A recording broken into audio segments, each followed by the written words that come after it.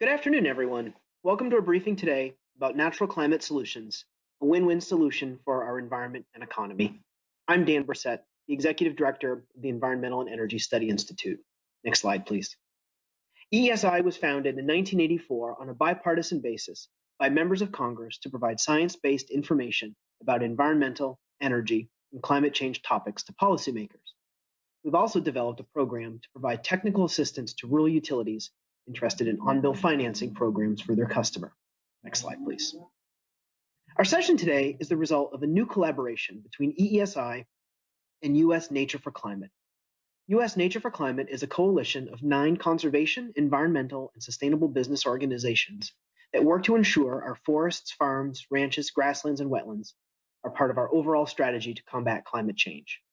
I hope you'll take a moment to visit them online at www.usnatureforclimate.org. When I say 4, it's the number 4, so US Nature, the number 4, climate.org. And learn about the science underpinning their work and read about natural solutions in action across the country that are helping avoid greenhouse gas emissions and enhance carbon sequestration in forests, wetlands, grasslands, and agricultural lands. Thanks very much to our new friends at US Nature for Climate for the opportunity to work together today. We'll be joined in just a moment by 4 panelists who will help us understand the potential for natural climate solutions to help mitigate climate change and deliver new economic opportunities with lasting benefits for rural and urban communities. I will leave it to them to explain what natural climate solutions are, but I wanted to share some context from our perspective at EESI about how this fits into our congressional education programming. We recognize that climate change is a global problem that requires an urgent mobilization of every available tool at our disposal from every corner of the economy. Sure, energy efficiency, renewable energy, and new ways of moving goods and providing services will deliver a lot of emissions reductions, but not all of the emissions reductions we need, and not necessarily the ability to remove carbon dioxide from the atmosphere. Carbon-free building and transportation technology will lead to many, many new jobs, but we need our entire workforce to evolve in an equitable way to meet the needs of a decarbonized clean energy economy. And that includes opportunities in rural areas, forested areas, and agricultural areas. So when we discussed COP-emitting sectors during our Congressional Climate Camp series, we were sure to include agriculture. Just last Friday, when we highlighted 4 climate mitigation adaptation win-wins, we featured agriculture and mass timber. And if you read our report on coastal resilience, a resilient future for coastal communities, we covered nature-based solutions extensively, as solutions with merit on their own right, as well as alternatives to seawalls, bulkheads, and the like that can do more harm than good in the long run. We have to consider every source of potential climate mitigation and adaptation, and that is how our discussion today fits into our program. As a reminder right from the start, if you miss anything today, or you would like to revisit the presentations later, everything, including an archive of the webcast and presentation materials we're allowed to post, will be available online at www.eesi.org.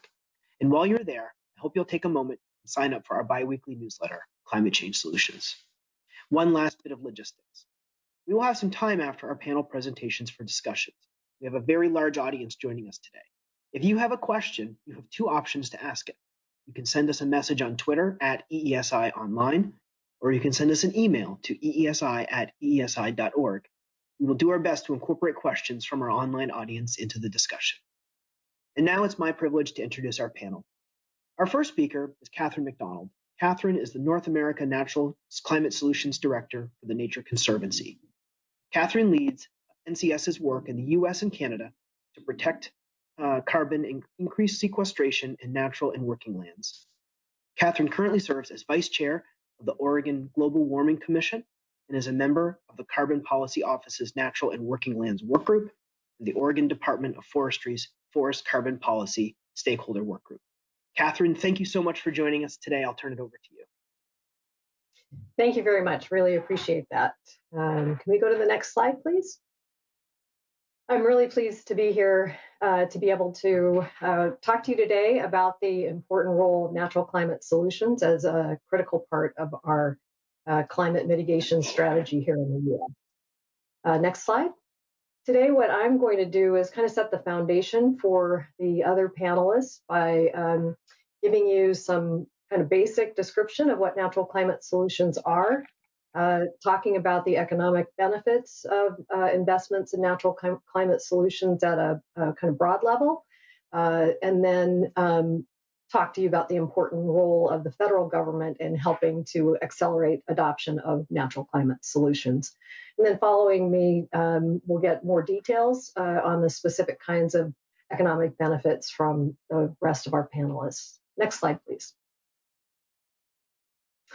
The Nature Conservancy works towards creating a world where people and nature thrive. And as I'm sure you all know that are listening in today, that climate change poses an incredible risk to both of these outcomes, to people and to nature.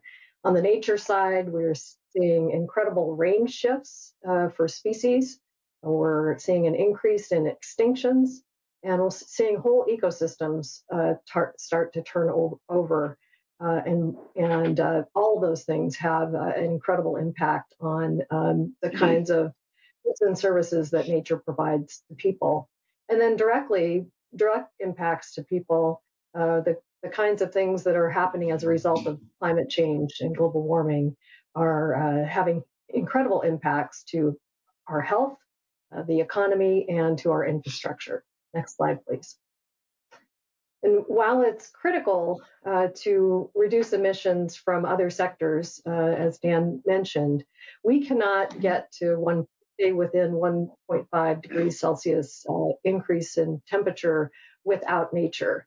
The two reports that the Intergovernmental Panel on Climate Change presented a few years ago made it clear that nature needs to be part of the solution. Colleagues of mine at the Nature Conservancy worked in collaboration with many other researchers to look at the global potential of natural climate solutions.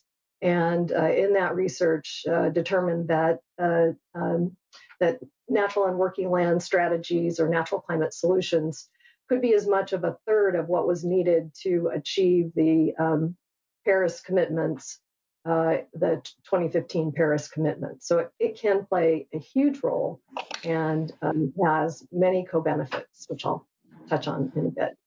Next slide, please. The other important point that IPCC made in those reports is we have very little time to make a big difference in how we address this issue. And while these teenagers are smiling for the camera, their t-shirts tell a very somber note about the importance of us acting quickly to reduce emissions and increase sequestration in the land sector because of the impacts it's going to have for future generations, current and future generations, especially our youth. Next slide, please.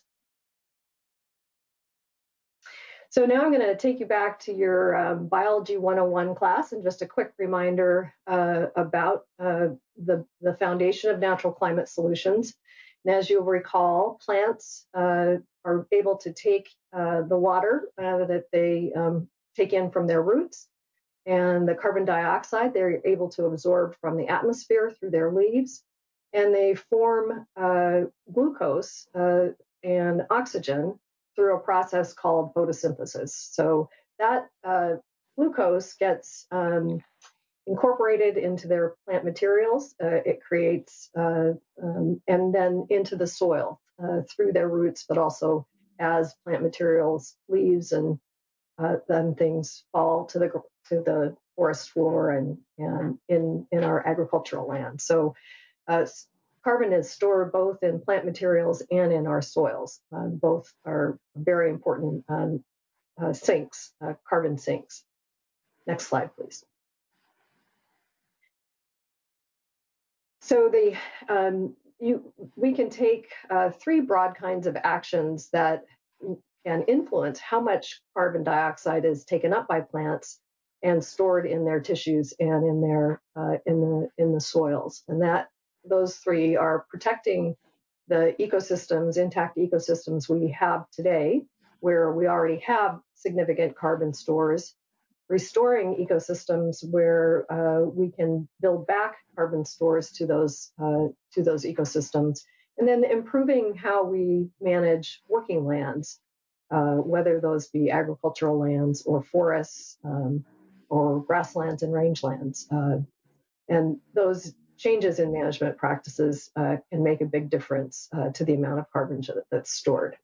Next slide, please. The land sector in the US is already reducing our overall emissions by 12% based on the most recent EPA inventory data.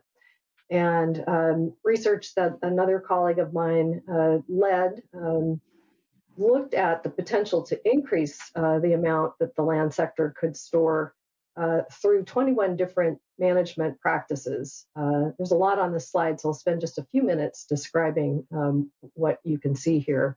The length of the bar is the total potential that could be achieved through the kinds of actions such as reforestation, cover crops, and the like.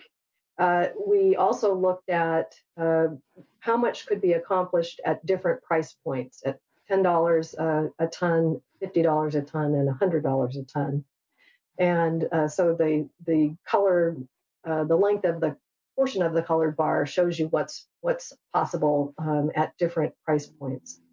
And then we looked at the different pathways to identify the kinds of co-benefits that you also get by changing management practices and protecting habitats and restoring habitats. And those are shown in the colored bars on the left side of the axis. So there are significant benefits to air quality, to water quality, to biodiversity.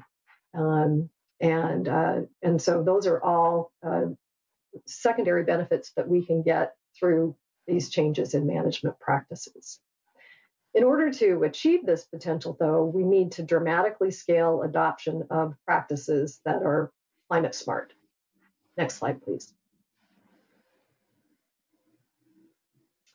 So now just to shift briefly to talk about some of the economic benefits. There are already an estimated over 220,000 jobs in the US focused on forest and wetland restoration projects alone. So that's a significant portion of the workforce. And for every $1 million we increase in investments in reforestation and sustainable forest management, we can support nearly 40 additional jobs, so significant jobs. And forest and wetland restoration projects typically keep more of the funding that's invested locally. So there's significant benefits to the local communities around where these projects are happening. Next slide, please. In addition to the potential benefits in rural parts of America, there are also significant and important benefits in urban areas. Recent research that another colleague at the Nature Conservancy led has demonstrated the inequities in forest canopy in urban areas across America. Over 90% of urban areas have much higher canopy cover in higher income neighborhoods than lower income neighborhoods and neighborhoods that are dominated by communities of color. And that creates a host of challenges. So in addition to creating new jobs in urban areas by planting trees, we also can reduce energy costs. We can reduce health impacts that are currently occurring in those neighborhoods because of the lower forest canopy around respiratory conditions and heat-related illnesses. And as we've all found out over the last year, being out in nature really improves our mental health and has been a significant, I think, help to all of us during these times of being pretty confined. Next slide, please. In addition to the benefits for jobs and benefits in equity in urban areas, there are significant benefits to producers, to farmers and forest landowners. Recent research by the Soil Health Institute demonstrated that implementing soil health management practices can increase net income for farmers. They focused this research in the Midwest and showed that you could increase net revenue to farmers by $52 per acre in areas dominated by corn and $45 an acre in areas where being grown for soybeans. In addition, adding trees to row crops provides greater income stability on farms, and that will result in economic resilience to those farms. And there is some significant work being led by the Savannah Institute and others that is looking at how to bring row crop farmers and tree crop farmers together to do just that. And then on the forest side, we can not only increase the amount of carbon that is taken up and stored on our forests, doing that can increase revenues to family forest landowners. So there are significant benefits to forest landowners as well. Next slide, please. And then we get many goods and services from nature. And so there are economic benefits to taxpayers from protecting and restoring nature. Coastal wetlands provide storm protection valued at over $23 billion a year in the US. And green storm water infrastructure usually has a lower capital investment cost than gray infrastructure. So there's another benefit to taxpayers and also to utility bills by maintaining forest cover in watersheds. For every, we can reduce treatment costs by 20% for every 10% increase in forest cover. So many benefits to taxpayers and to utility payers. Next slide, please. And while there are lots of economic benefits, as I mentioned earlier, it's really critical that we scale up the adoption of these kinds of practices. And there are a number of things that the federal government can do to help make that happen, including providing technical assistance to landowners so they have the right information and know how to go about changing practices, providing financial incentives for natural climate solutions. While there are direct benefits to producers, there are sometimes transition costs that make it such that having incentives to change practices are really important.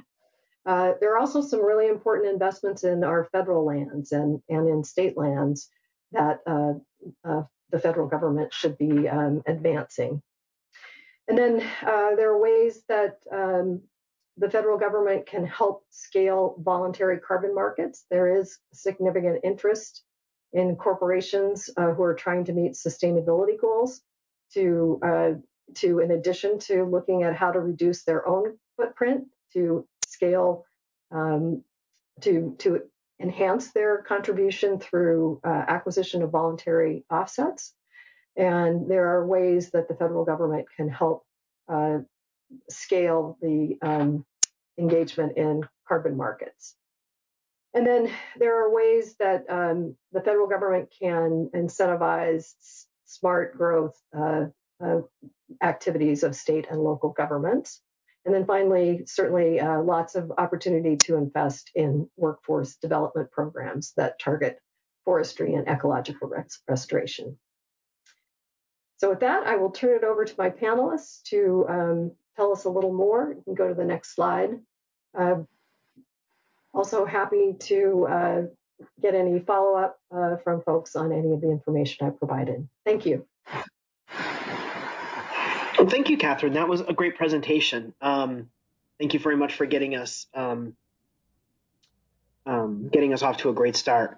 I'm going to move along to our second panelist, but before I do, There was a lot of great information in Catherine's presentation. If you missed any of it, if you want to go back and watch it again, or if you want to view her presentation materials, just as a reminder, everything will be posted online at www.eesi.org. And also, if you have any questions for Catherine or for the other three panelists who are about to speak, there are two ways you can ask your question. You can send us an email, eesi@eesi.org, or you can follow us on Twitter and send in a message that way. And our Twitter handle is @EESI Online. Our second panelist is Chris Reynolds. Chris is a fifth-generation corn and soybean farmer in Nokomis, Illinois. He began his soil health journey in 2013 by incorporating cover crops, no-till, and nutrient management practices into his farming operation, and he continues to expand and improve their use on his farm each year. He joined American Farmland Trust in 2017, and his primary responsibility is managing programs in the Midwest that promote sound farming practices, help keep farmers on the land, and protect farmland. Chris is a certified crop advisor with the American Society of Agronomy and holds a specialty certification as a 4R nutrient management specialist and sustainability specialist. Chris, welcome to the panel today. I'll turn it over to you. Thanks a lot, Dan, and good afternoon, everyone, and thanks for joining us today.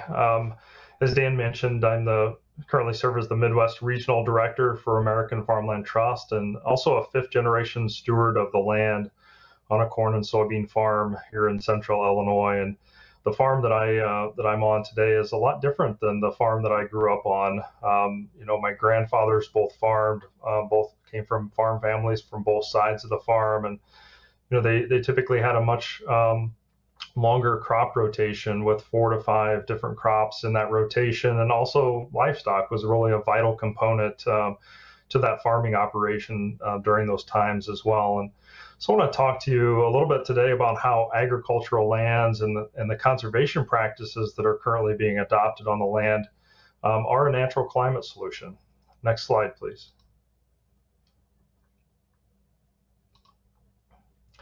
So agriculture and conservation have always been a huge part of my life, and why I was really drawn to come to work for AFT over 4 years ago.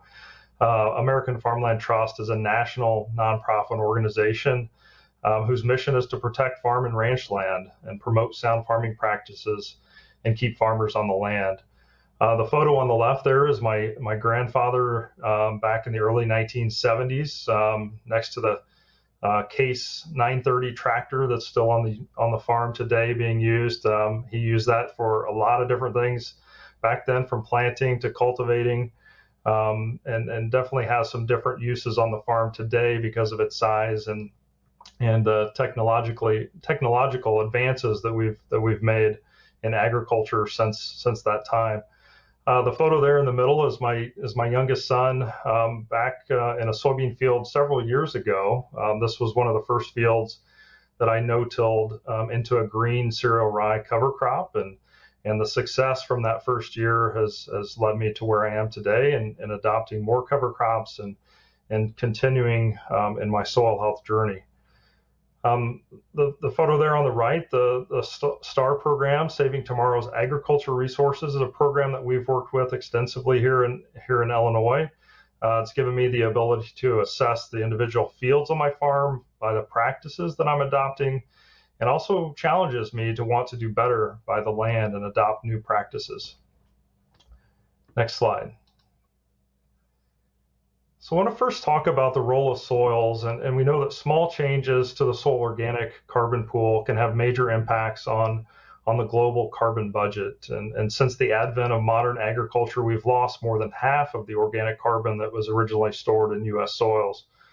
And the soil organic carbon pool can be up to 4 times the amount of carbon stored in the vegetation on the land. And rebuilding carbon stocks in agriculture soils is not only crucial for the continued productivity of our nation's farmers, but necessary to combat the impacts of climate change. Next slide, please. So despite the recent uptick in soil health practice adoption, fewer than a third of the 260 million acres in row crops are managed with no-till or strip-till, and less than 5% of those acres are using cover crops, according to the 2017 Census of Agriculture.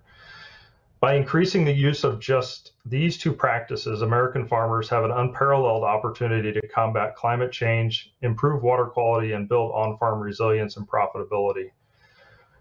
Some of the many co-benefits of these practices include soil temperature and moisture regulation, winter and early season weed suppression. We can improve the soil structure. We can reduce soil loss from wind and water erosion, while also increasing the diversity of soil biological communities and capture more nutrients and make them more available for growing crops. Next slide, please. So what I'm seeing on my farm and hearing from other farmers that we work with is climate change is having a significant impact. We are seeing fewer favorable planting days in the spring. That's mainly due to more intense and frequent rainfall events. Farmers are noticing that erosion is taking place in areas where they've never seen it before. They're finding it more difficult to manage weeds because of the increased rainfall events. This has made it more important than ever in my mind to adopt soil health practices and to manage our farms for soil health. But at the same time, it's making it more challenging for farmers. Cover crops require an additional level of management. They have to be planted in the summer or the fall when harvest activities are really the main priority for farmers. When I began my soil health journey back in 2013, I started with incorporating cover crops into existing no-till fields. I wanted to further reduce erosion, help suppress weeds, and also reduce chemical costs that were associated with that weed control. And really since that time, I've seen improvements in the soil that are making it more resilient during periods of drought. And overall, improving the soil structure of those fields and making it more resilient. Next slide, please. So at AFT, we put together 9 soil health case studies across the nation to quantify the economic benefits of these soil health practices for family farmers. We used a partial budget analysis to estimate the net economic benefits that farmers have experienced from investing in soil health practices like no-till, strip-till, and cover crops. We also used USDA's nutrient tracking tool and USDA's Comet Farm tool to quantify the water quality and climate benefits of those practices. And these case studies really show how these soil health practices across the United States can have both economic and environmental benefits. Next slide, please. So ideally, when we think about carbon markets, we think they could be an economic driver of conservation practice adoption, but they really have to be open to all, regardless of farm size or production system. They need to be fair to farmers. They need to be real and verifiable, using carbon registry best practices, but also transitional for the economy and designed for permanence with appropriate safeguards in place. Next slide, please. So recognizing that change does not take place overnight, one such goal could be to roughly triple the adoption of cover crops from the current 15 million acres to a total of 44 million acres. It's also important to determine whether EQIP and CSP payments for cover crops are high enough to help farmers overcome barriers to adoption, as well as income loss. The success of conservation programs like EQIP and CSP in rapidly delivering cover crop adoption is really dependent upon adequate technical support on the land.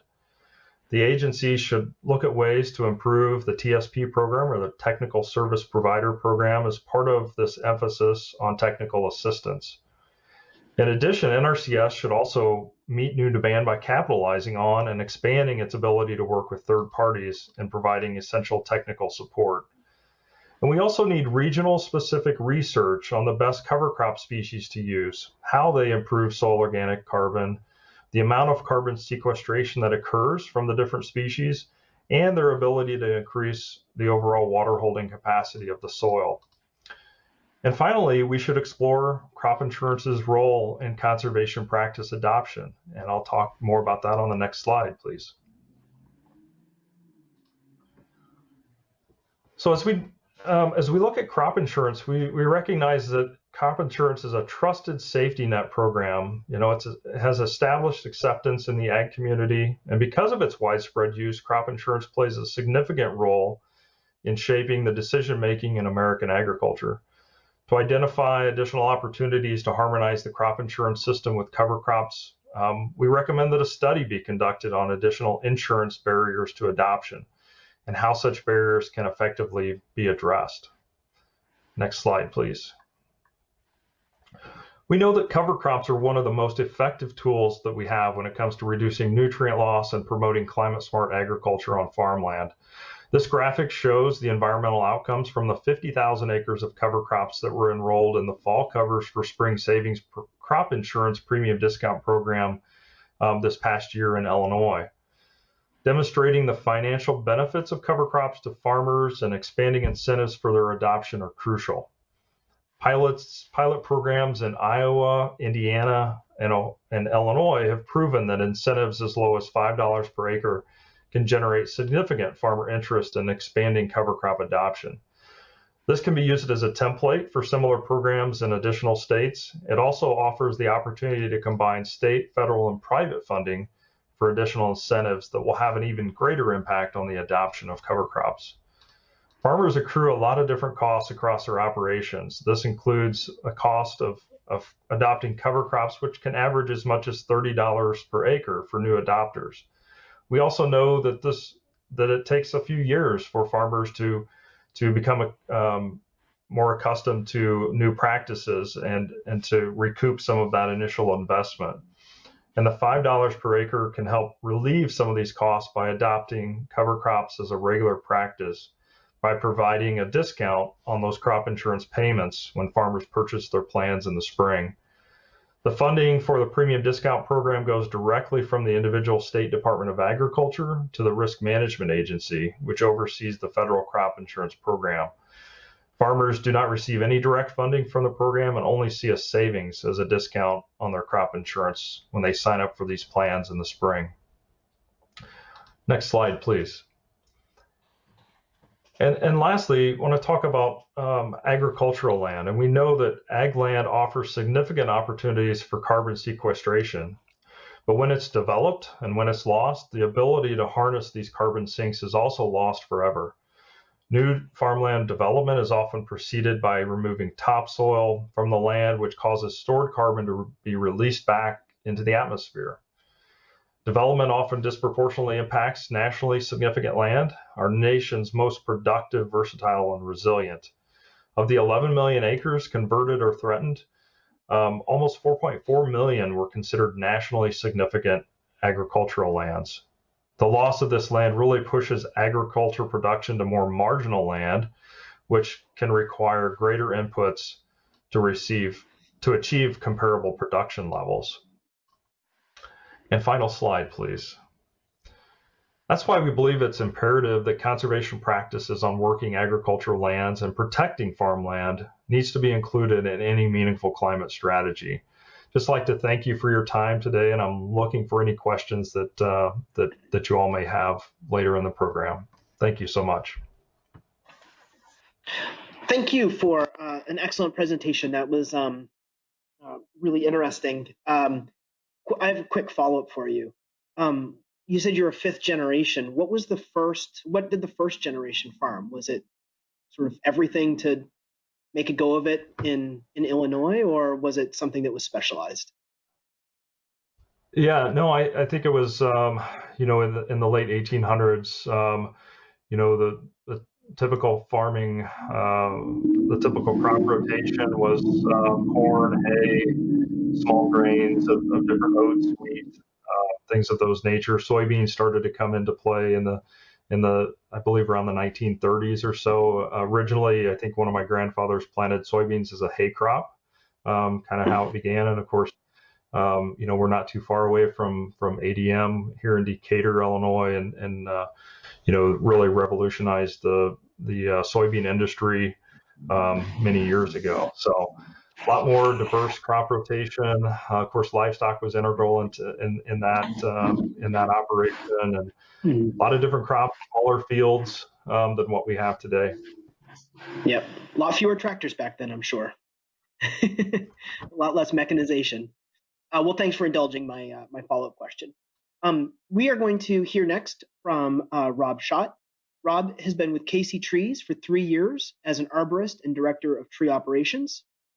Previously, he worked as a garden designer for Cotswold Gardens and Shimizu Landscape Design. He received a Bachelor of Science degree from Clemson University in Business Management, and he received a professional horticulture diploma from Longwood Gardens and studied at the Royal Botanic Garden, Edinburgh, in Scotland. Rob, welcome to the panel today. I'm looking forward to your presentation. Thanks so much. Good afternoon. I'm Rob Schott. I'm the Director of Tree Operations at Casey Trees, and I'm honored to have the opportunity to discuss climate solutions here today. And I'd like to thank EESI and all the other panelists. Next slide, please. So Casey Trees is an urban forestry nonprofit in Washington, D.C. Our mission is to restore, enhance, and protect the urban forestry of the nation's capital, and to connect people to trees and through trees, and to try to just help educate and advocate for trees and inside the district, a very powerful city, but really trying to kind of expand our scope as well. Next slide, please. So, simple goal amongst many other smaller goals, but the large goal is a DC tree canopy of 40%. So that's using LiDAR, kind of top-down view of the city. So taking into account all the impermeable pavement, asphalt, buildings, grass also would not sort of count. This is just canopy coverage. So looking from the top down, just leaf coverage in August, and we're looking to try to hit 40% canopy coverage. We're currently at 37 and change, 37 and a quarter. So feels like we're close, but that 2% and change is about 400 acres of increased canopy, and obviously trees are a living being, and so trees are going to die, new trees get planted, but it takes a while for them to get to full maturity, especially inside an urban forest with pretty challenging growing conditions. Next, please. So this, I just wanted to give you a sense of Casey Trees, the growth we've had as an organization, and then as even as a tree operations department. So started out young, and we've just kind of steadily grown.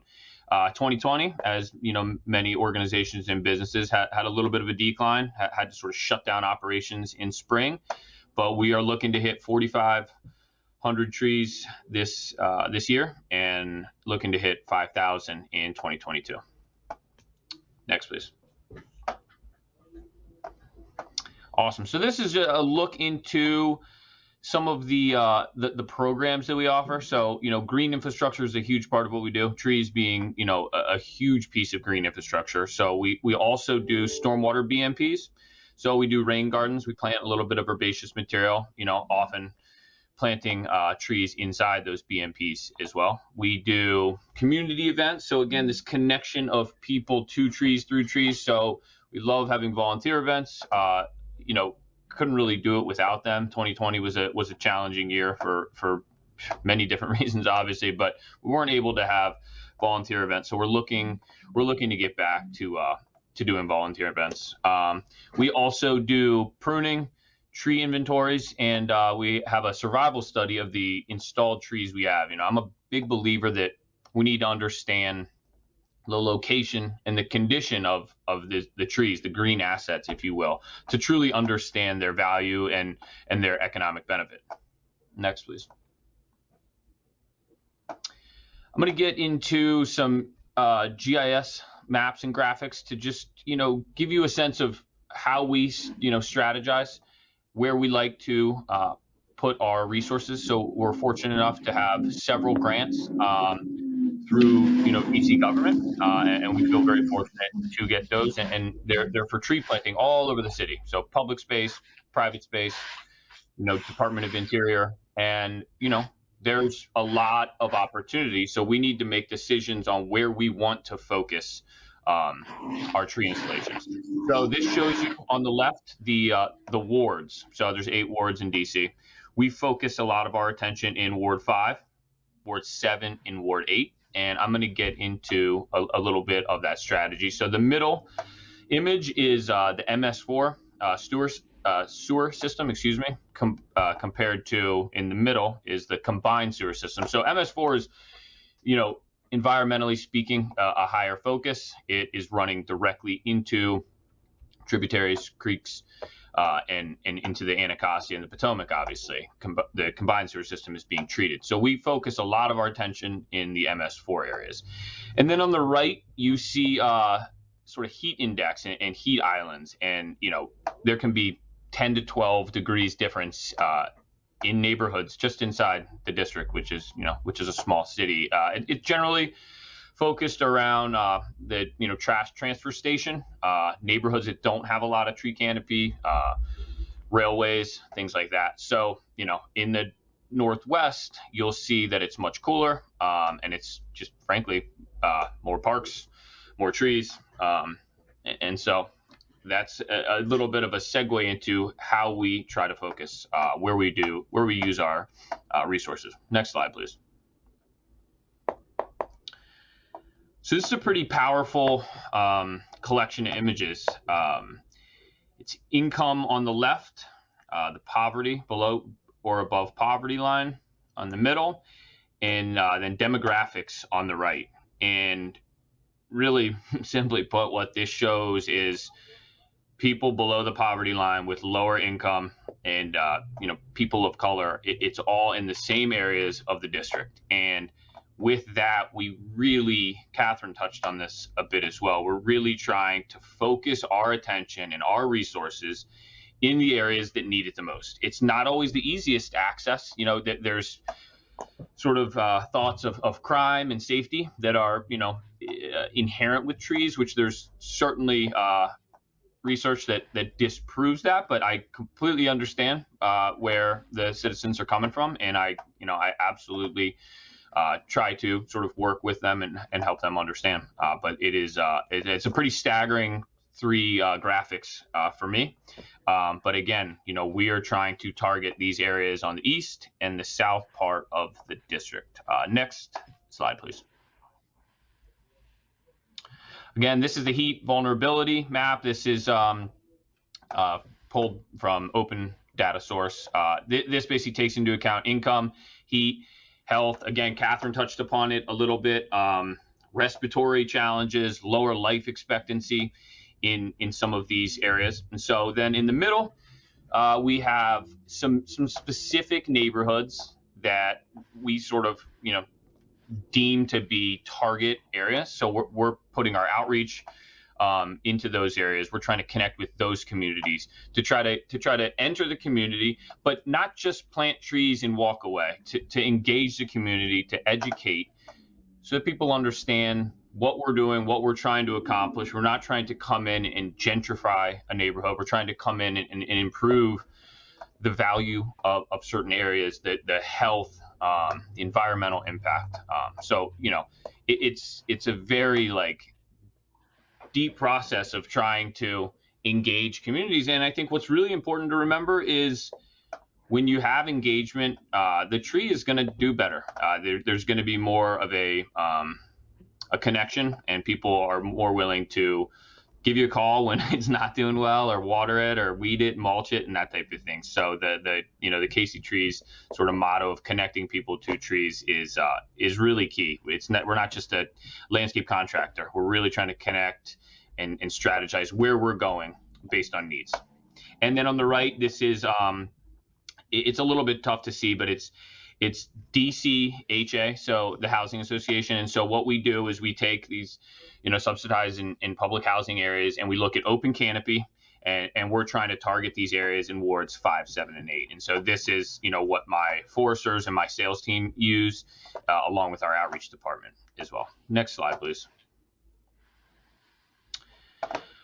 Cool. So on the left, this is actually, as I've mentioned, we've gotten into BMP, best management practices, green infrastructure, rain gardens, bioswales, things like that. This is DOEE's a map of green infrastructure all over the city, publicly on public lands, and we we're starting to get into management of these. So making sure the trees are doing well, making sure the inlets are clear, because to us, all of this is very connected, sort of one big ecosystem, and it's very connected. So it's not just trees, it's not just herbaceous and shrubs.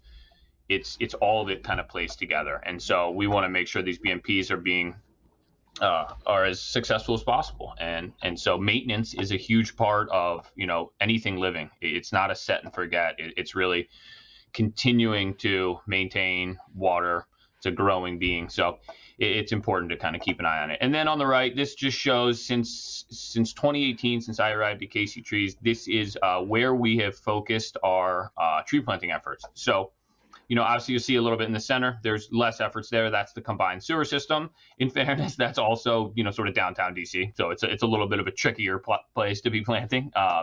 Less, green areas for sure. But we've done over 50% of our tree planting in wards 5, 7, and 8, which is really, I'm very proud of that, proud of the organization, proud of my team, and just really happy to be continuing our efforts in these areas. Next slide, please. Cool. So the obvious environmental impact, carbon sequestration. Catherine, again, had a really awesome throwback to sort of biology class. That was pretty fun, talking about carbon sequestration. That's great. I think we sort of all recognize that trees do that, but it's sometimes when you see the figures, it's hard to imagine what 53 tons of carbon is. But just to think that 100 trees can have that much value, it's just we have to continue to sort of restore and protect and continue to install these green infrastructures.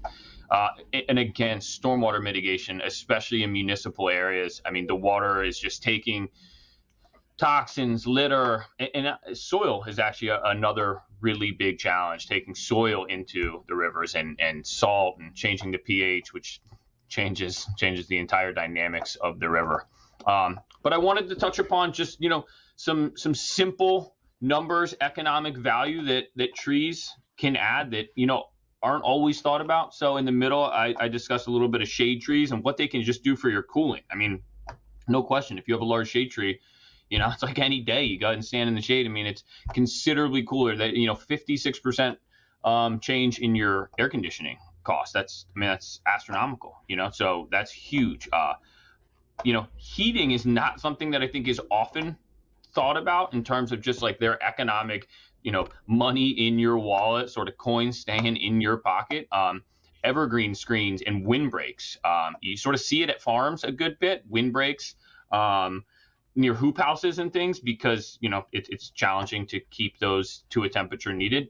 It can do a lot. 5% of your heating is, that's impressive. Just having something that's aesthetically really beautiful, mitigating stormwater, sequestering carbon, but also lowering your heating expenses.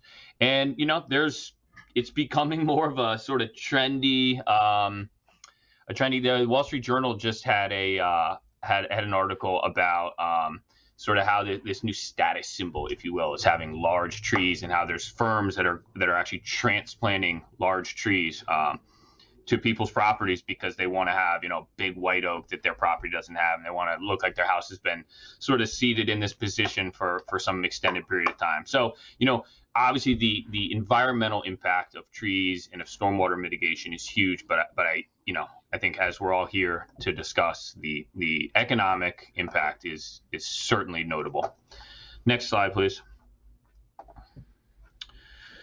Yeah, so to continue on sort of the economic impact and the value, wanted to just touch upon three quick things, and then I'll pass it off. So KC Trees helped pass legislation alongside the DC Council, Urban Forestry Division, which is a great partner of ours. They fund a lot of our tree planting on private locations. Really couldn't do much of what we do without the Urban Forestry Division, which is part of District Department of Transportation.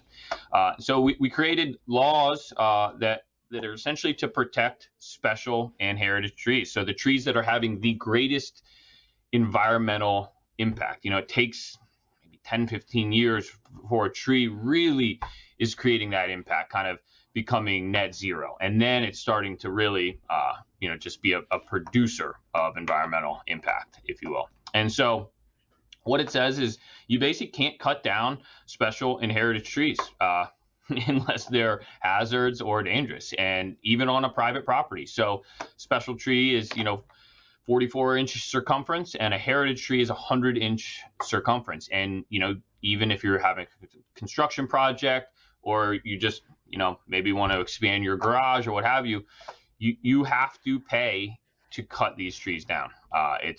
Personally, I think it's a great thing, because these are just valuable resources. And so, a heritage tree, 100-inch circumference or 31-inch diameter, maybe a little bit easier to understand, which is a big tree, no question, but trees that we see, probably every day, without really recognizing. We see heritage trees every single day. I mean, you would incur a $30,000 fee if you took that tree down without it being deemed hazardous. So that's very substantial, and sort of goes to show how important this is, and sort of speaks to the economic value of these trees. And then I wanted to touch upon just another sort of simple way that trees are given a value, sort of monetized for property values and things like that.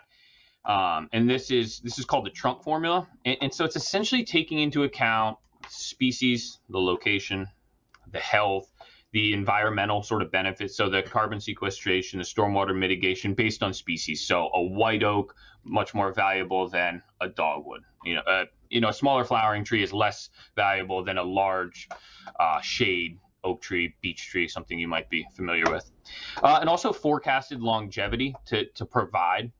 So, a tree that a sugar maple, for example, might have a little bit of a lower rating given its growing zones, just with real climate change and how it's getting warmer. And so it's based on all of those things. It gives it a value. So if it's like in your garden, something like that. So, a 20-inch, 22-inch white oak would be, given a value at over $13,000. And I think that's valuable. Also just very important, I think, and helps sort of educate people, helps us understand that this is a very valuable resource for the environment, but also there is it's fiscally valuable. I mean, it monetizes it. I think that's the way of the world these days. That's an important aspect. And one last area I'd like to sort of discuss is stormwater retention credits. So that's another sort of valuable green infrastructure economic resource. So the Nature Conservancy does some of this. We work with them to do as a contractor, essentially.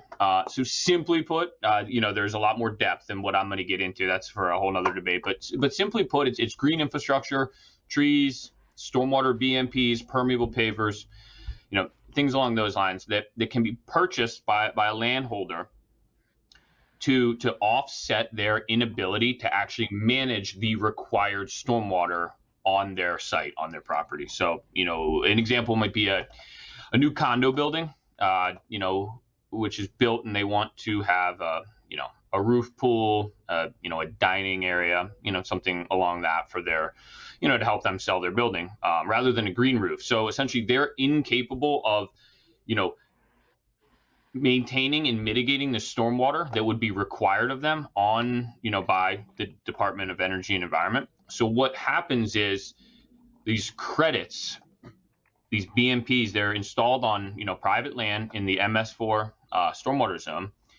And then that, contractor or building owner will purchase the credits from another landholder. So maybe a cemetery or something along those lines. They'll purchase them, again, to offset their inability to manage the stormwater. So, I think in DC, it's a little bit in its infancy. Other countries have certainly, I think, done more with stormwater retention credits than we have, but it's essentially a currency, which, I think if you're going to talk, sort of economic value, that certainly becomes a big piece of it. So stormwater retention credits are something I'm very proud to be involved with, and I think it's something that in time will become more and more valuable.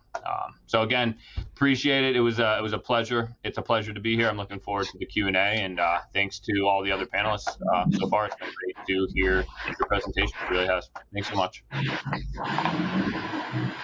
Well, thank you very much. That was a great presentation, and I am going to resist every temptation to ask you about cicadas because we need to move to our. That's all anybody wants to talk about. We can touch upon it later if need be. Yeah, we could get to that later. But anyway, it's actually more important for today's purposes to hear from our next panelist, Chris Adamo. Chris is Vice President at Danone North America for Federal and Industry Affairs. He assists the world's largest B Corp with strengthening the role of business and driving social and environmental good for all. He helps Danone North America navigate a confluence of issues related to public policy, especially to help Danone sustainably grow and provide healthier options. Chris, welcome to the panel today. I'm looking forward to your presentation too. All right, thanks for having me. Good afternoon, everybody, or good morning, depending where you're watching from.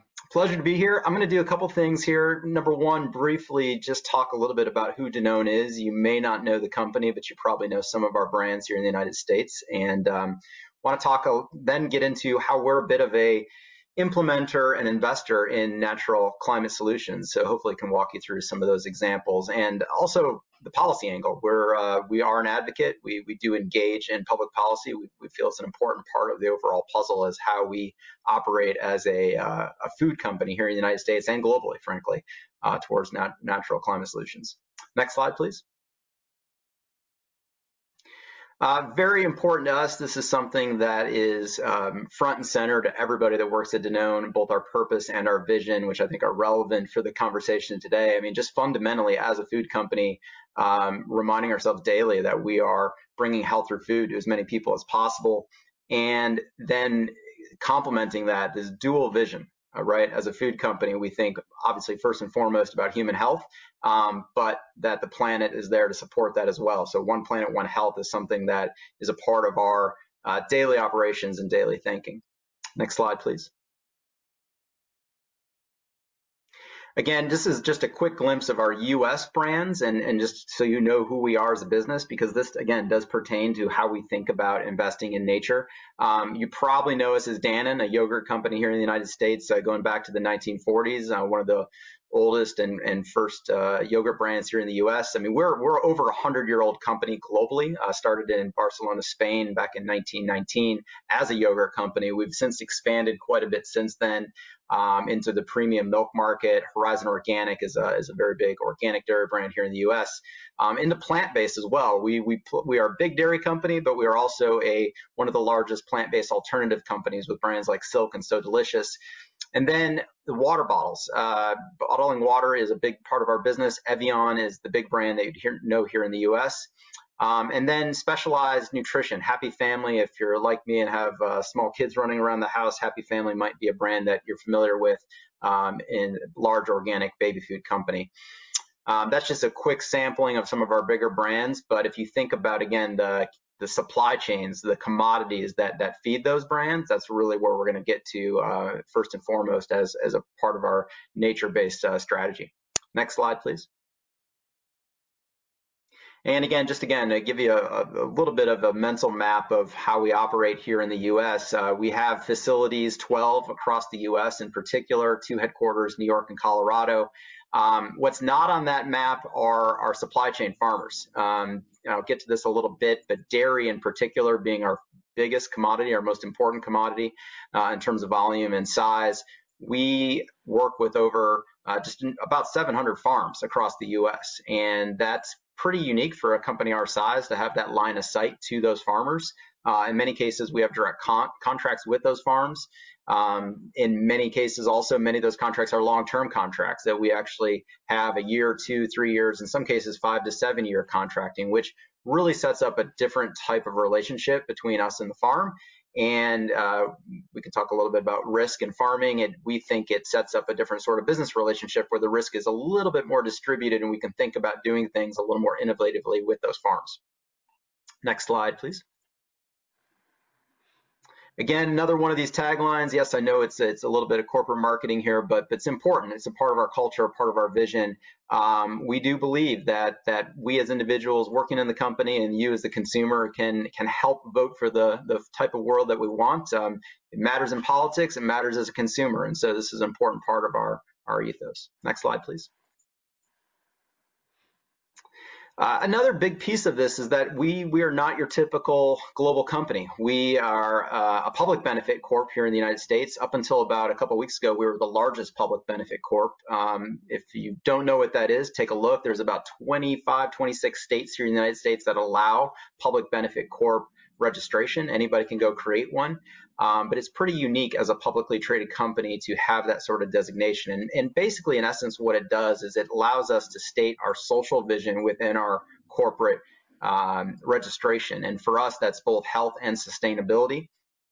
The B Corp or B Lab is a nonprofit that then certifies us every 2 years. You don't have to do this as a public benefit corp, but we choose to do it because, again, it gives us that extra third-party map about where we can continuously improve in terms of our governance, our sustainability programs, and overall just how we work with our communities and our workforce. So it looks at a whole aspect of the business and how it's run, and again, gives that kind of third-party validation and transparency to what it is we're doing. We just got recertified. We were first certified in 2018, 2020. Every 2 years you get recertified. It's quite a undertaking for a company our size to do this, and we're working with B Lab and others for more and more companies our size to do this. You might be familiar with other leaders in this space, such as Patagonia and Ben & Jerry's, which are notable B Corps. But you can go on the B Lab website and check out kind of a whole network of growing businesses that are taking on this both cultural and legal designation to say that we're not just here to return profit for our shareholders, but we're also here to do good for a larger stakeholder audience. And that's a really key, critical part of the business. Next slide, please. Sorry, you can skip one more. Thanks. From a sustainability standpoint, these are the 4 buckets that we think about from a strategical standpoint. Climate change arguably actually could be the overall umbrella to all of these things, but we do designate there are some water pieces, circular economy, that's our packaging, the materials that go into our products, things like plastics and creating new materials that are either recycled or biodegradable are a big piece of the overall pie. And then again, because we are a food company, agriculture is such a key component to the business. And I'll get to this in a minute. The agriculture, if I could, agriculture could draw a nice little line to water there, and it should draw a nice little line to climate. It links to both overall. But we keep it separate for a few reasons, because there is, number one, economic arguments for looking at agriculture as a company. We want certainty and stability on pricing and resilience. I spoke about those 700 farms that we work directly with. We'd like to work with the same farms over and over if we can. So the health of the farms and the resiliency of those farms matter to us as a business. Next slide, please. A little more detail about some of the commitments and in the areas of climate, packaging, and agriculture. I'm going to point out in particular on climate change. We are dedicated to a science-based target. That's a third-party governance where we have committed to a 30% net reduction, whole company globally, by 2030, and then a 50% reduction in carbon intensity to our supply chain, or sometimes it's called a scope 3. That's a pretty big jump. I mean, that's not an area that we ever anticipate being regulated on, for example. I mean, that is a voluntary action that us and many others are now taking within science-based targets. Again, it kind of ties back to knowing our supply chain, creating clear lines of sight and transparency, and then finding new different strategies depending on, for us, what the commodity may be. And that's going to look very different. Obviously, palm coming from Indonesia is one strategy, and then dairy in the United States is going to be a very different strategy, but they both require a line of transparency and understanding what's going on in that supply chain in order to enact change. It's not buying a commodity through the black hole system is not an easy way to do sustainability impact. Next slide, please. So regenerative agriculture is a term that has crept up more and more. I've been with the company 3 years. I think I first learned about the term 3 years ago when I joined. It's open for debate as to what it means. Soil health practices are clearly a part of regenerative agriculture. Another term that gets used often, I certainly use it, is climate smart agriculture. These things can mean different things to different people, but for us, again, it's a broad umbrella for thinking about agricultural management. Certainly at the crop side of things, the feed that go to our cows, for example, can also entail different management practices in the barn with the animals for dairy, for example. So the overall theory being that we can do more restore, not just do less bad, but actually restore through management practices at the farm side. And then also thinking about the health, again, of the farm and the health of the animals in terms of a livestock system. So it's a very holistic way of thinking. Next slide, please.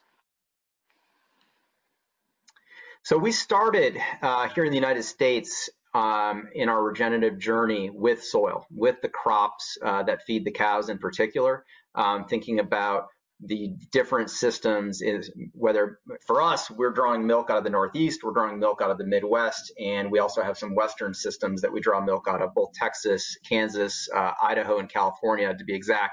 So as you can imagine, those are some very diverse agricultural regions where, for example, water varies quite a bit amongst those regions, and size of fields and types of fields, gradient varies across those systems as well.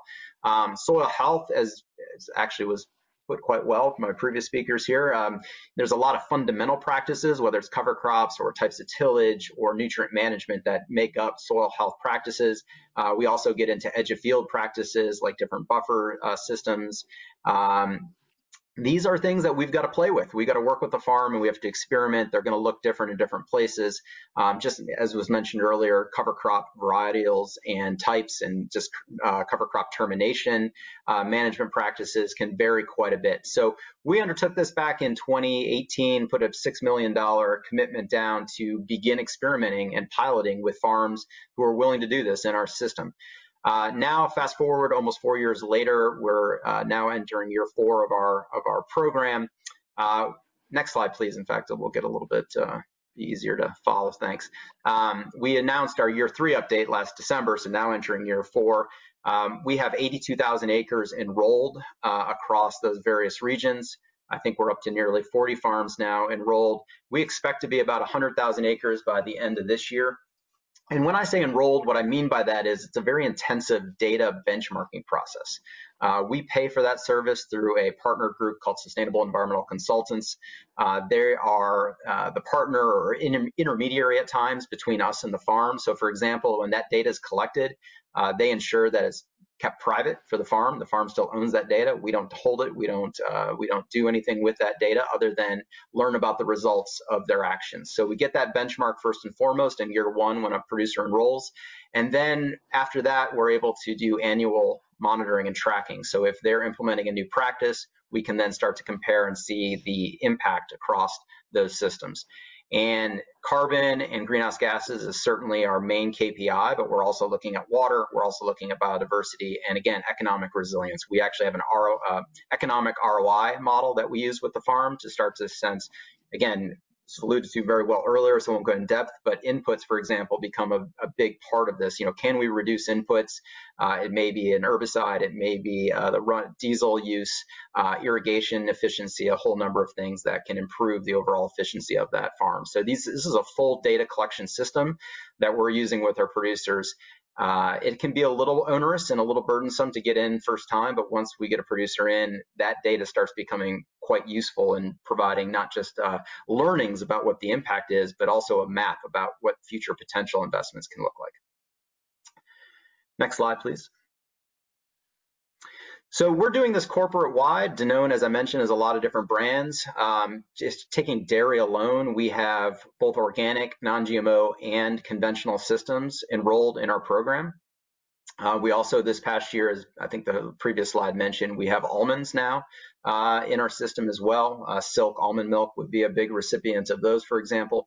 But here with Horizon Organic, it is probably the largest organic dairy brand in the country, or perhaps in the world, it's a significant supply of milk for us.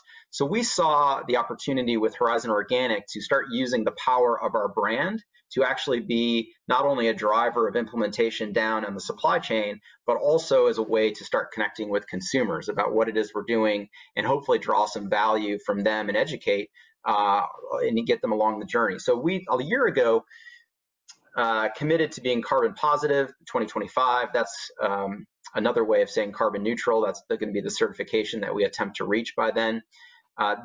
This is value chain wide. It's not just the farms, I should be clear. So it's from our processing facilities to our packaging down to the farm. We'll be measuring the overall impact. In fact, we just put a life cycle analysis up on our website if you'd like to check it out. It's a very, I think, very fun, interesting attempt at taking a very complicated, wonky piece of material and putting some fun infographics around it so people can understand what it is, what our greenhouse gas impact is along the entire value chain. Not surprisingly, over half of that impact is at the farm. So again, when we think about our limited budget and where the investment should go, most of that should be going, and it will be going, to the farms that are enrolled in our program. Next slide, please. The other piece I'd like to mention to this, again, 2025 is right around the corner. Having 100% zero impact within our supply chain definitely is not going to happen by 2025, and one could argue may never happen. I don't know that these systems ever can get to a true net zero in and of them by themselves. But when we think of carbon neutral, we are going to be thinking outside our supply chain too. So another form of natural climate solution investments can be through the voluntary market to help complement and supplement this overall value chain investment. So we don't look at it so much as an either or. I mean, certainly we'd prefer to be investing first and foremost with the farms in our supply chain. But as we start to think about how to get that overall planetary impact that we want, we need to think outside the supply chain. So we are now starting to look at various voluntary investments in the carbon market, and we have not yet made any yet, but the team is now starting to build out what that looks like. And we want those investments for this brand in particular to stay in the United States. So we're looking at forestry projects, grassland projects, and potentially some future agricultural projects too that might meet some of the emerging voluntary market standards. So this is an exciting piece of the overall strategy and program that we'll be building out in the years to come. Next slide, please. And one more slide. So this is the piece where I have to remind everybody that, and this is an important piece, so we can do a lot of good within our supply chain, within our business operations, and that's important for us to do it. But we believe we also have to advocate and have to call for better policy. Not just to help ourselves, but to help the community at large, of folks in the land sector, of folks in the food and agricultural sector in particular. We all know that this is not a localized problem that we're trying to solve, but policy is going to be absolutely key to working alongside the private sector and accelerating our efforts. And just overall, we know where we have to be by 2050, and if not sooner. And so one company alone is not going to do that. Had a colleague of mine, Tina Owens, testify about a year and a half ago in front of the House. We continue to use our voice in many different formats. In fact, just recently, last week, submitted some comments to the Department of Agriculture here in the United States, giving some explanations, or at least our opinions, about how we think some of the public policy at USDA can bolster activities such as ours and other food companies, work with farms better to build voluntary markets. You can check that document out. It's in the Federal Register public domain. But another example of ways that we are thinking about advocating and growing our voice is through coalitions. And we work in coalitions with environmental groups. We also work in coalitions with other companies. And one example of that is to the right there on the slide, the Sustainable Food Policy Alliance. And we built this, it's actually a young group. We built 2.5 years ago, summer of 2018. It is 4 companies. It's us, Danone, but also Mars, Unilever, and Nestle. And it's 3 other fairly like-minded companies who are trying to provide a bigger social impact in a number of different ways.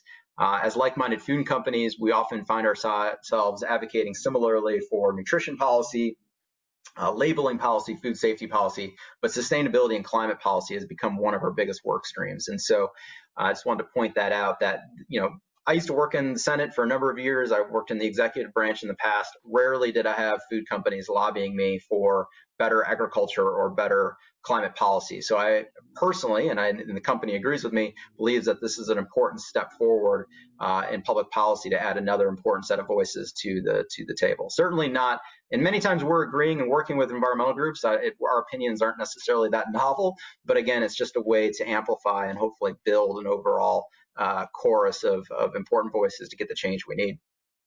Next slide, please. Another thing we've been working on as a public policy advocate is again, this kind of ties the policy to the implementation. We've been trying to get grants with USDA. And I want to be clear, this is not an ask of public dollars to Danone, but this is an ask of public dollars to farms in our system.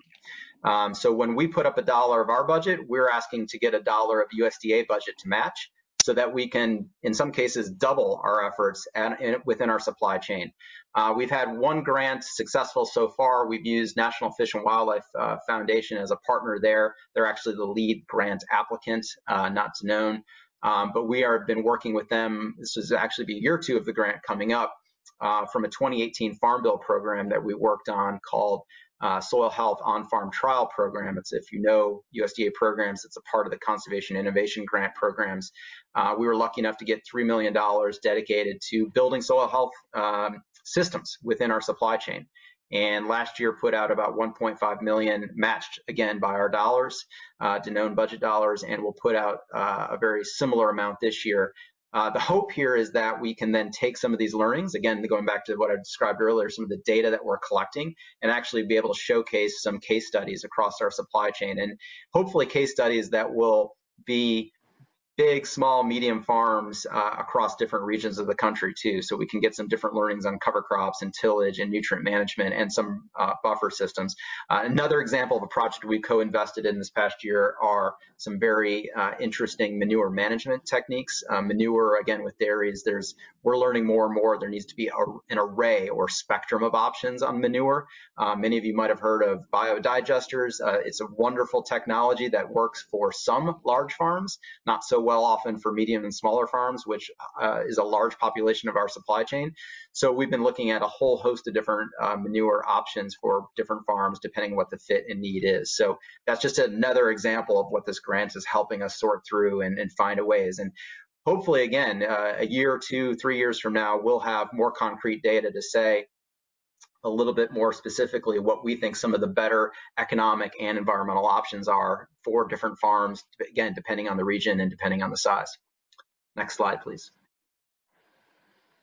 A little duplicative here, I apologize, but again, another reference to our Sustainable Food Policy Alliance. I think this is the last slide on the deck. I'll just quickly wrap up, maybe a little more on the public policy side. There are a lot of great ideas out there. In fact, in my 15 years of experience of public policy on agriculture sustainability policy, I've never seen this much energy behind land sector policy and agriculture specifically. It's a great opportunity. It may be one of the biggest windows we've ever seen in terms of having a massive constituency from companies to NGOs to farms, perhaps for the first time ever, calling for very similar things: the technical assistance, the research, the financing opportunities that USDA hopefully can be a really large opportunity for. So I'm very optimistic that some good things are going to be coming down the pipe. We've been working, I think, on a pretty good trajectory over the last couple of years for better policy, but I think right now we've got an energy that I've never seen before. So very excited to see that. Thank you. Thank you, Chris, for that presentation. And thanks also to Catherine, Chris, and Rob for their presentations as well. We are going to transition now. We have a few moments for questions and discussion, and I'm going to pull a question from our audience. Someone sent us an email asking about, basically making the point that what we're talking about today with respect to natural climate solutions, it's going to be taking place over time.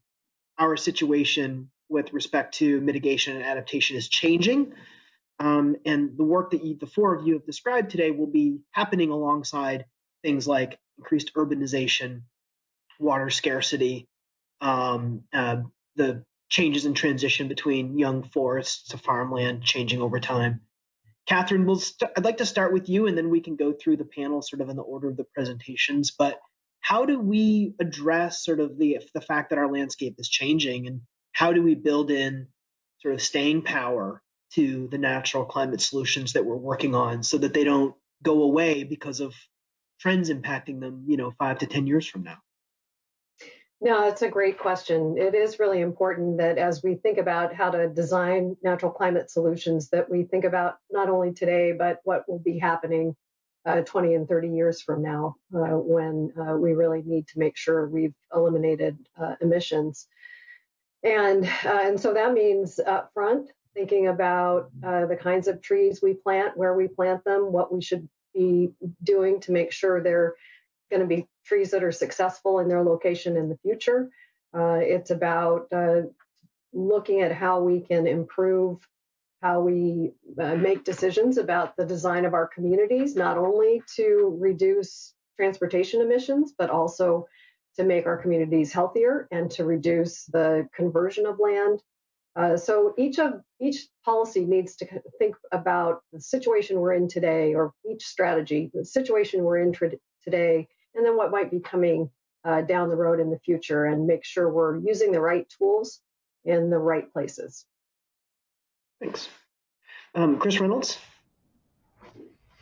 Yeah, thanks, Dan. Great question. I think, as we farmland protection is one of the ways to combat climate change, focusing on not focusing on that most prime and resilient farmland, and making sure we keep it in production, but also looking at becoming more diverse in a lot of our areas, getting back to a more diverse crop rotation, providing more diversity, more opportunities for cover crop usage within those operations, but also learning more about how beneficial cover crops can be, and I think gaining more knowledge about the many benefits that they can provide farmers and landowners, and I think that's also another big a big thing that's going to be happening in the next few years. We're going to see a lot of land that will be changing hands. Currently a vast amount of the farmland is owned by non-operating landowners, and so we have to not only educate the farmers about the benefits of conservation practices, but also the landowners that own the land. Thanks. And Rob, your business happens in a very urban area. How are these trends impacting your work at Casey Trees? Yeah, absolutely. Super applicable. And those were both very strong answers. And it's a great question. I think a lot of it, just real simple, is sort of like a policy work, advocating for protection of natural lands, or incentivizing, new installation of green infrastructure. And something I think Catherine just kind of touched upon is, and Chris as well, is, as an installation, sort of organization, and in some respects, sometimes a subcontractor, I think it's really important to promote biodiversity, to promote sort of plants that sort of function over fashion. So plants that are going to really have an impact with phytoremediation, with stormwater mitigation.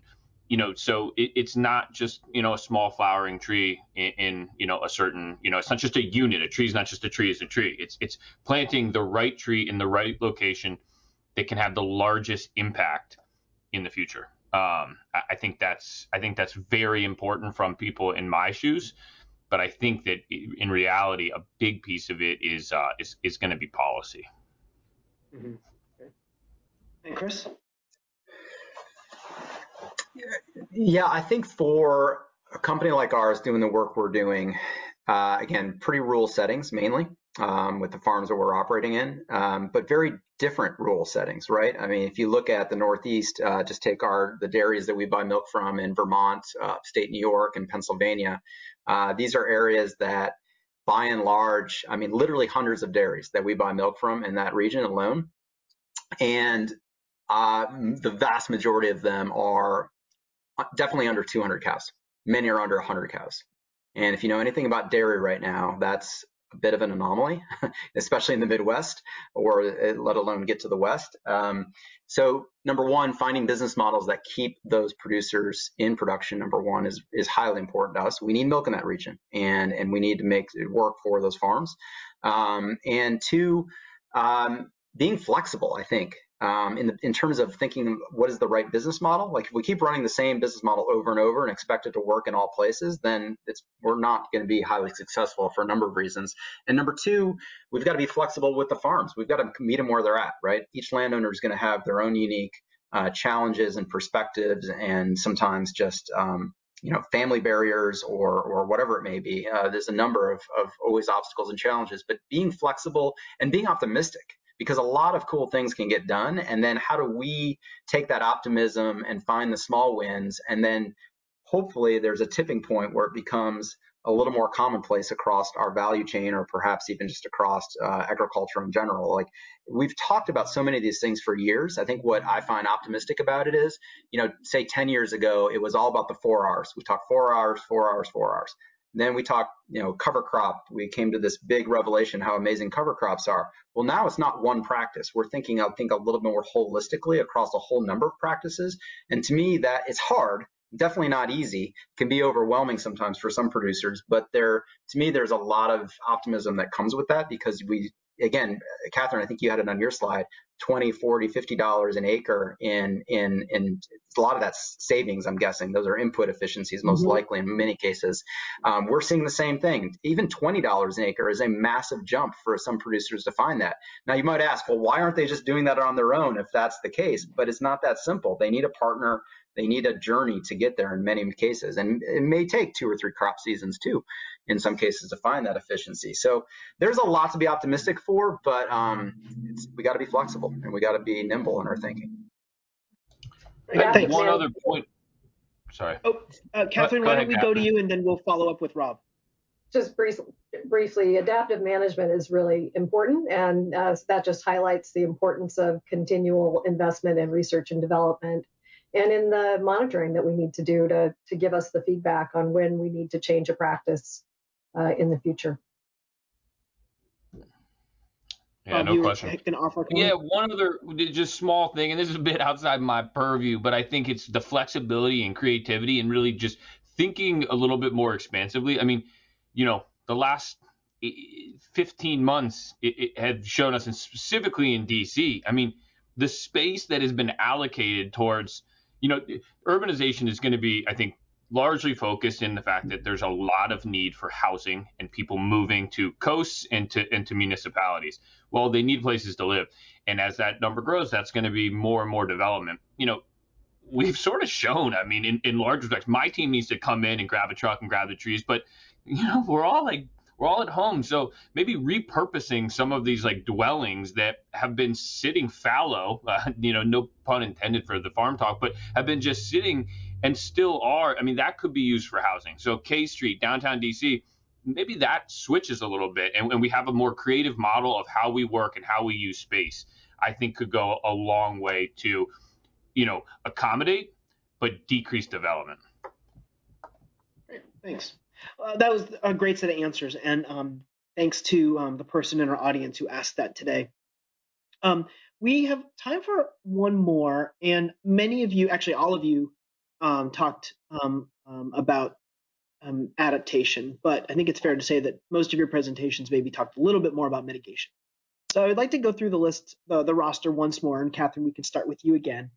I'd like to help, just if you have in a few words, help our audience understand maybe where some of the best opportunities are for nature or natural climate solutions to contribute to our resilience and our ability to adapt to climate change while we're also reducing emissions and sequestering carbon.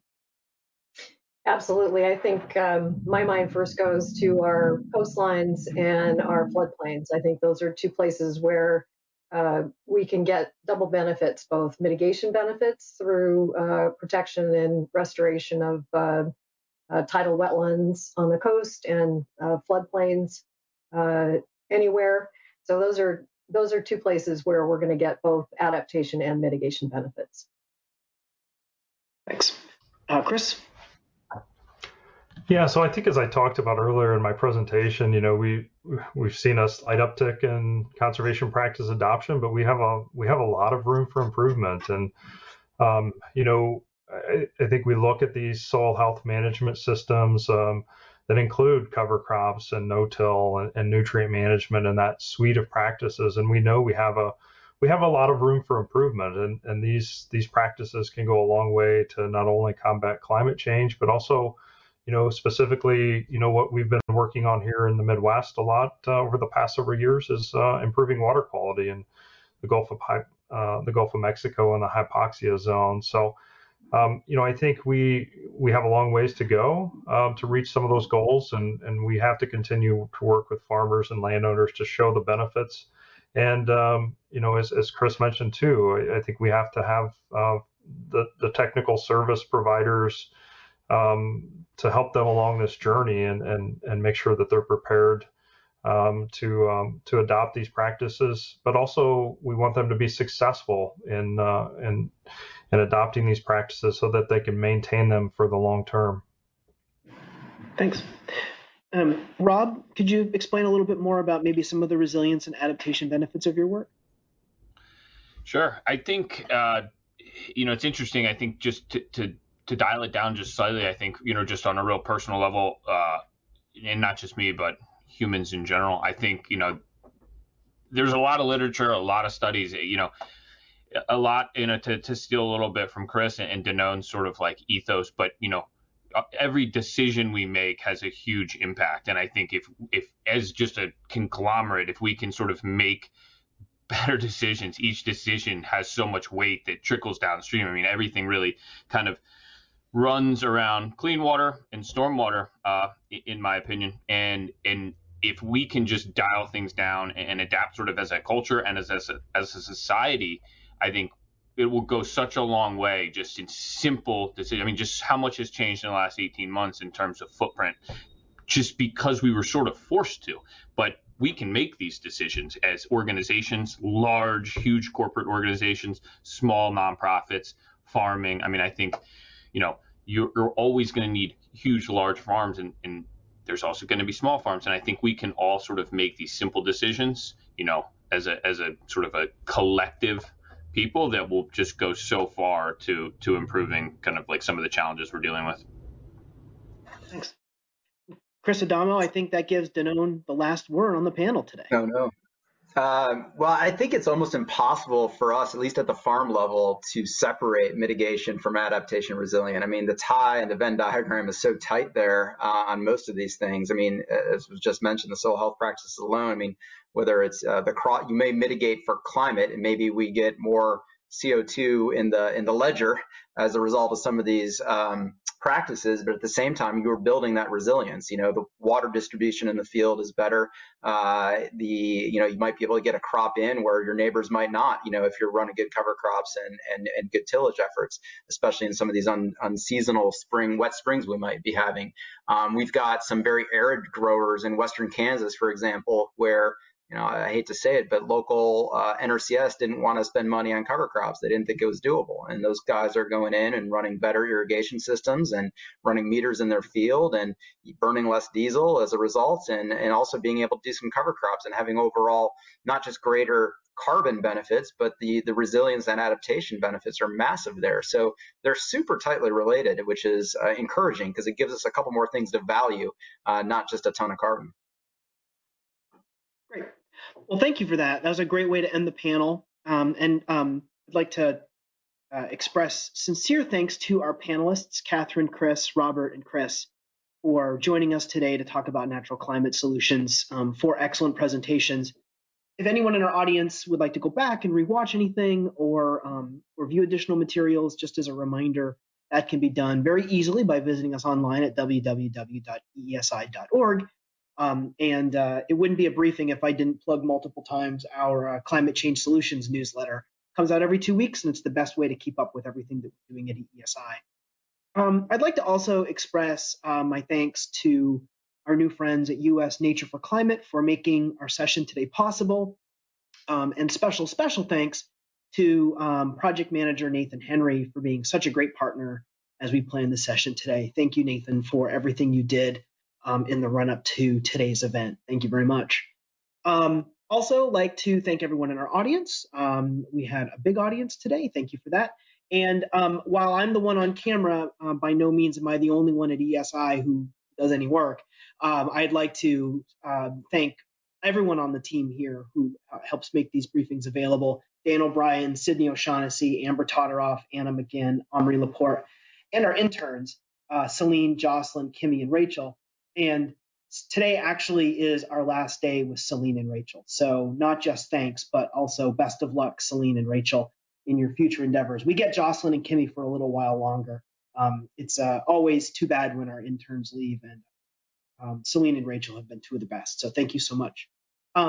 Let's go to the next slide as we wrap up here. This is a slide with a survey link. It's a huge help to us if folks in our audience would take 2 moments and help us by filling out the survey. It's a great way for us to understand how we're doing, if you had any technical issues, any audio issues, if I was fidgeting too much. All feedback is fair game. Sorry we didn't get to the cicadas today, but we were out of time. We have to do another briefing on cicadas. Maybe we'll have a cicada come in and be a panelist if we can figure that out. But anyway, if you have a moment, please take the survey. It's a huge help for us. It really does improve our product and our ability to bring information to Congress. The last thing I will say is just one last quick plug. Next Wednesday, May 12th at 2 p.m., we will be having a briefing. It's our next briefing. Ambition and Opportunity in America's New Climate Commitments. U.S. pledges to reduce emissions more than 50% by 2030. We will have 3 excellent panelists. My colleague Anna McGinn will co-moderate with me. It's going to be a really, really excellent session. So if you haven't already RSVP'd for that, I hope you do. Thanks again. I hope everyone has a great rest of your Friday and a great weekend, and hope to see you back next Wednesday at 2 o'clock for our look at the NDC. Thank you so much, and thanks again to our panelists.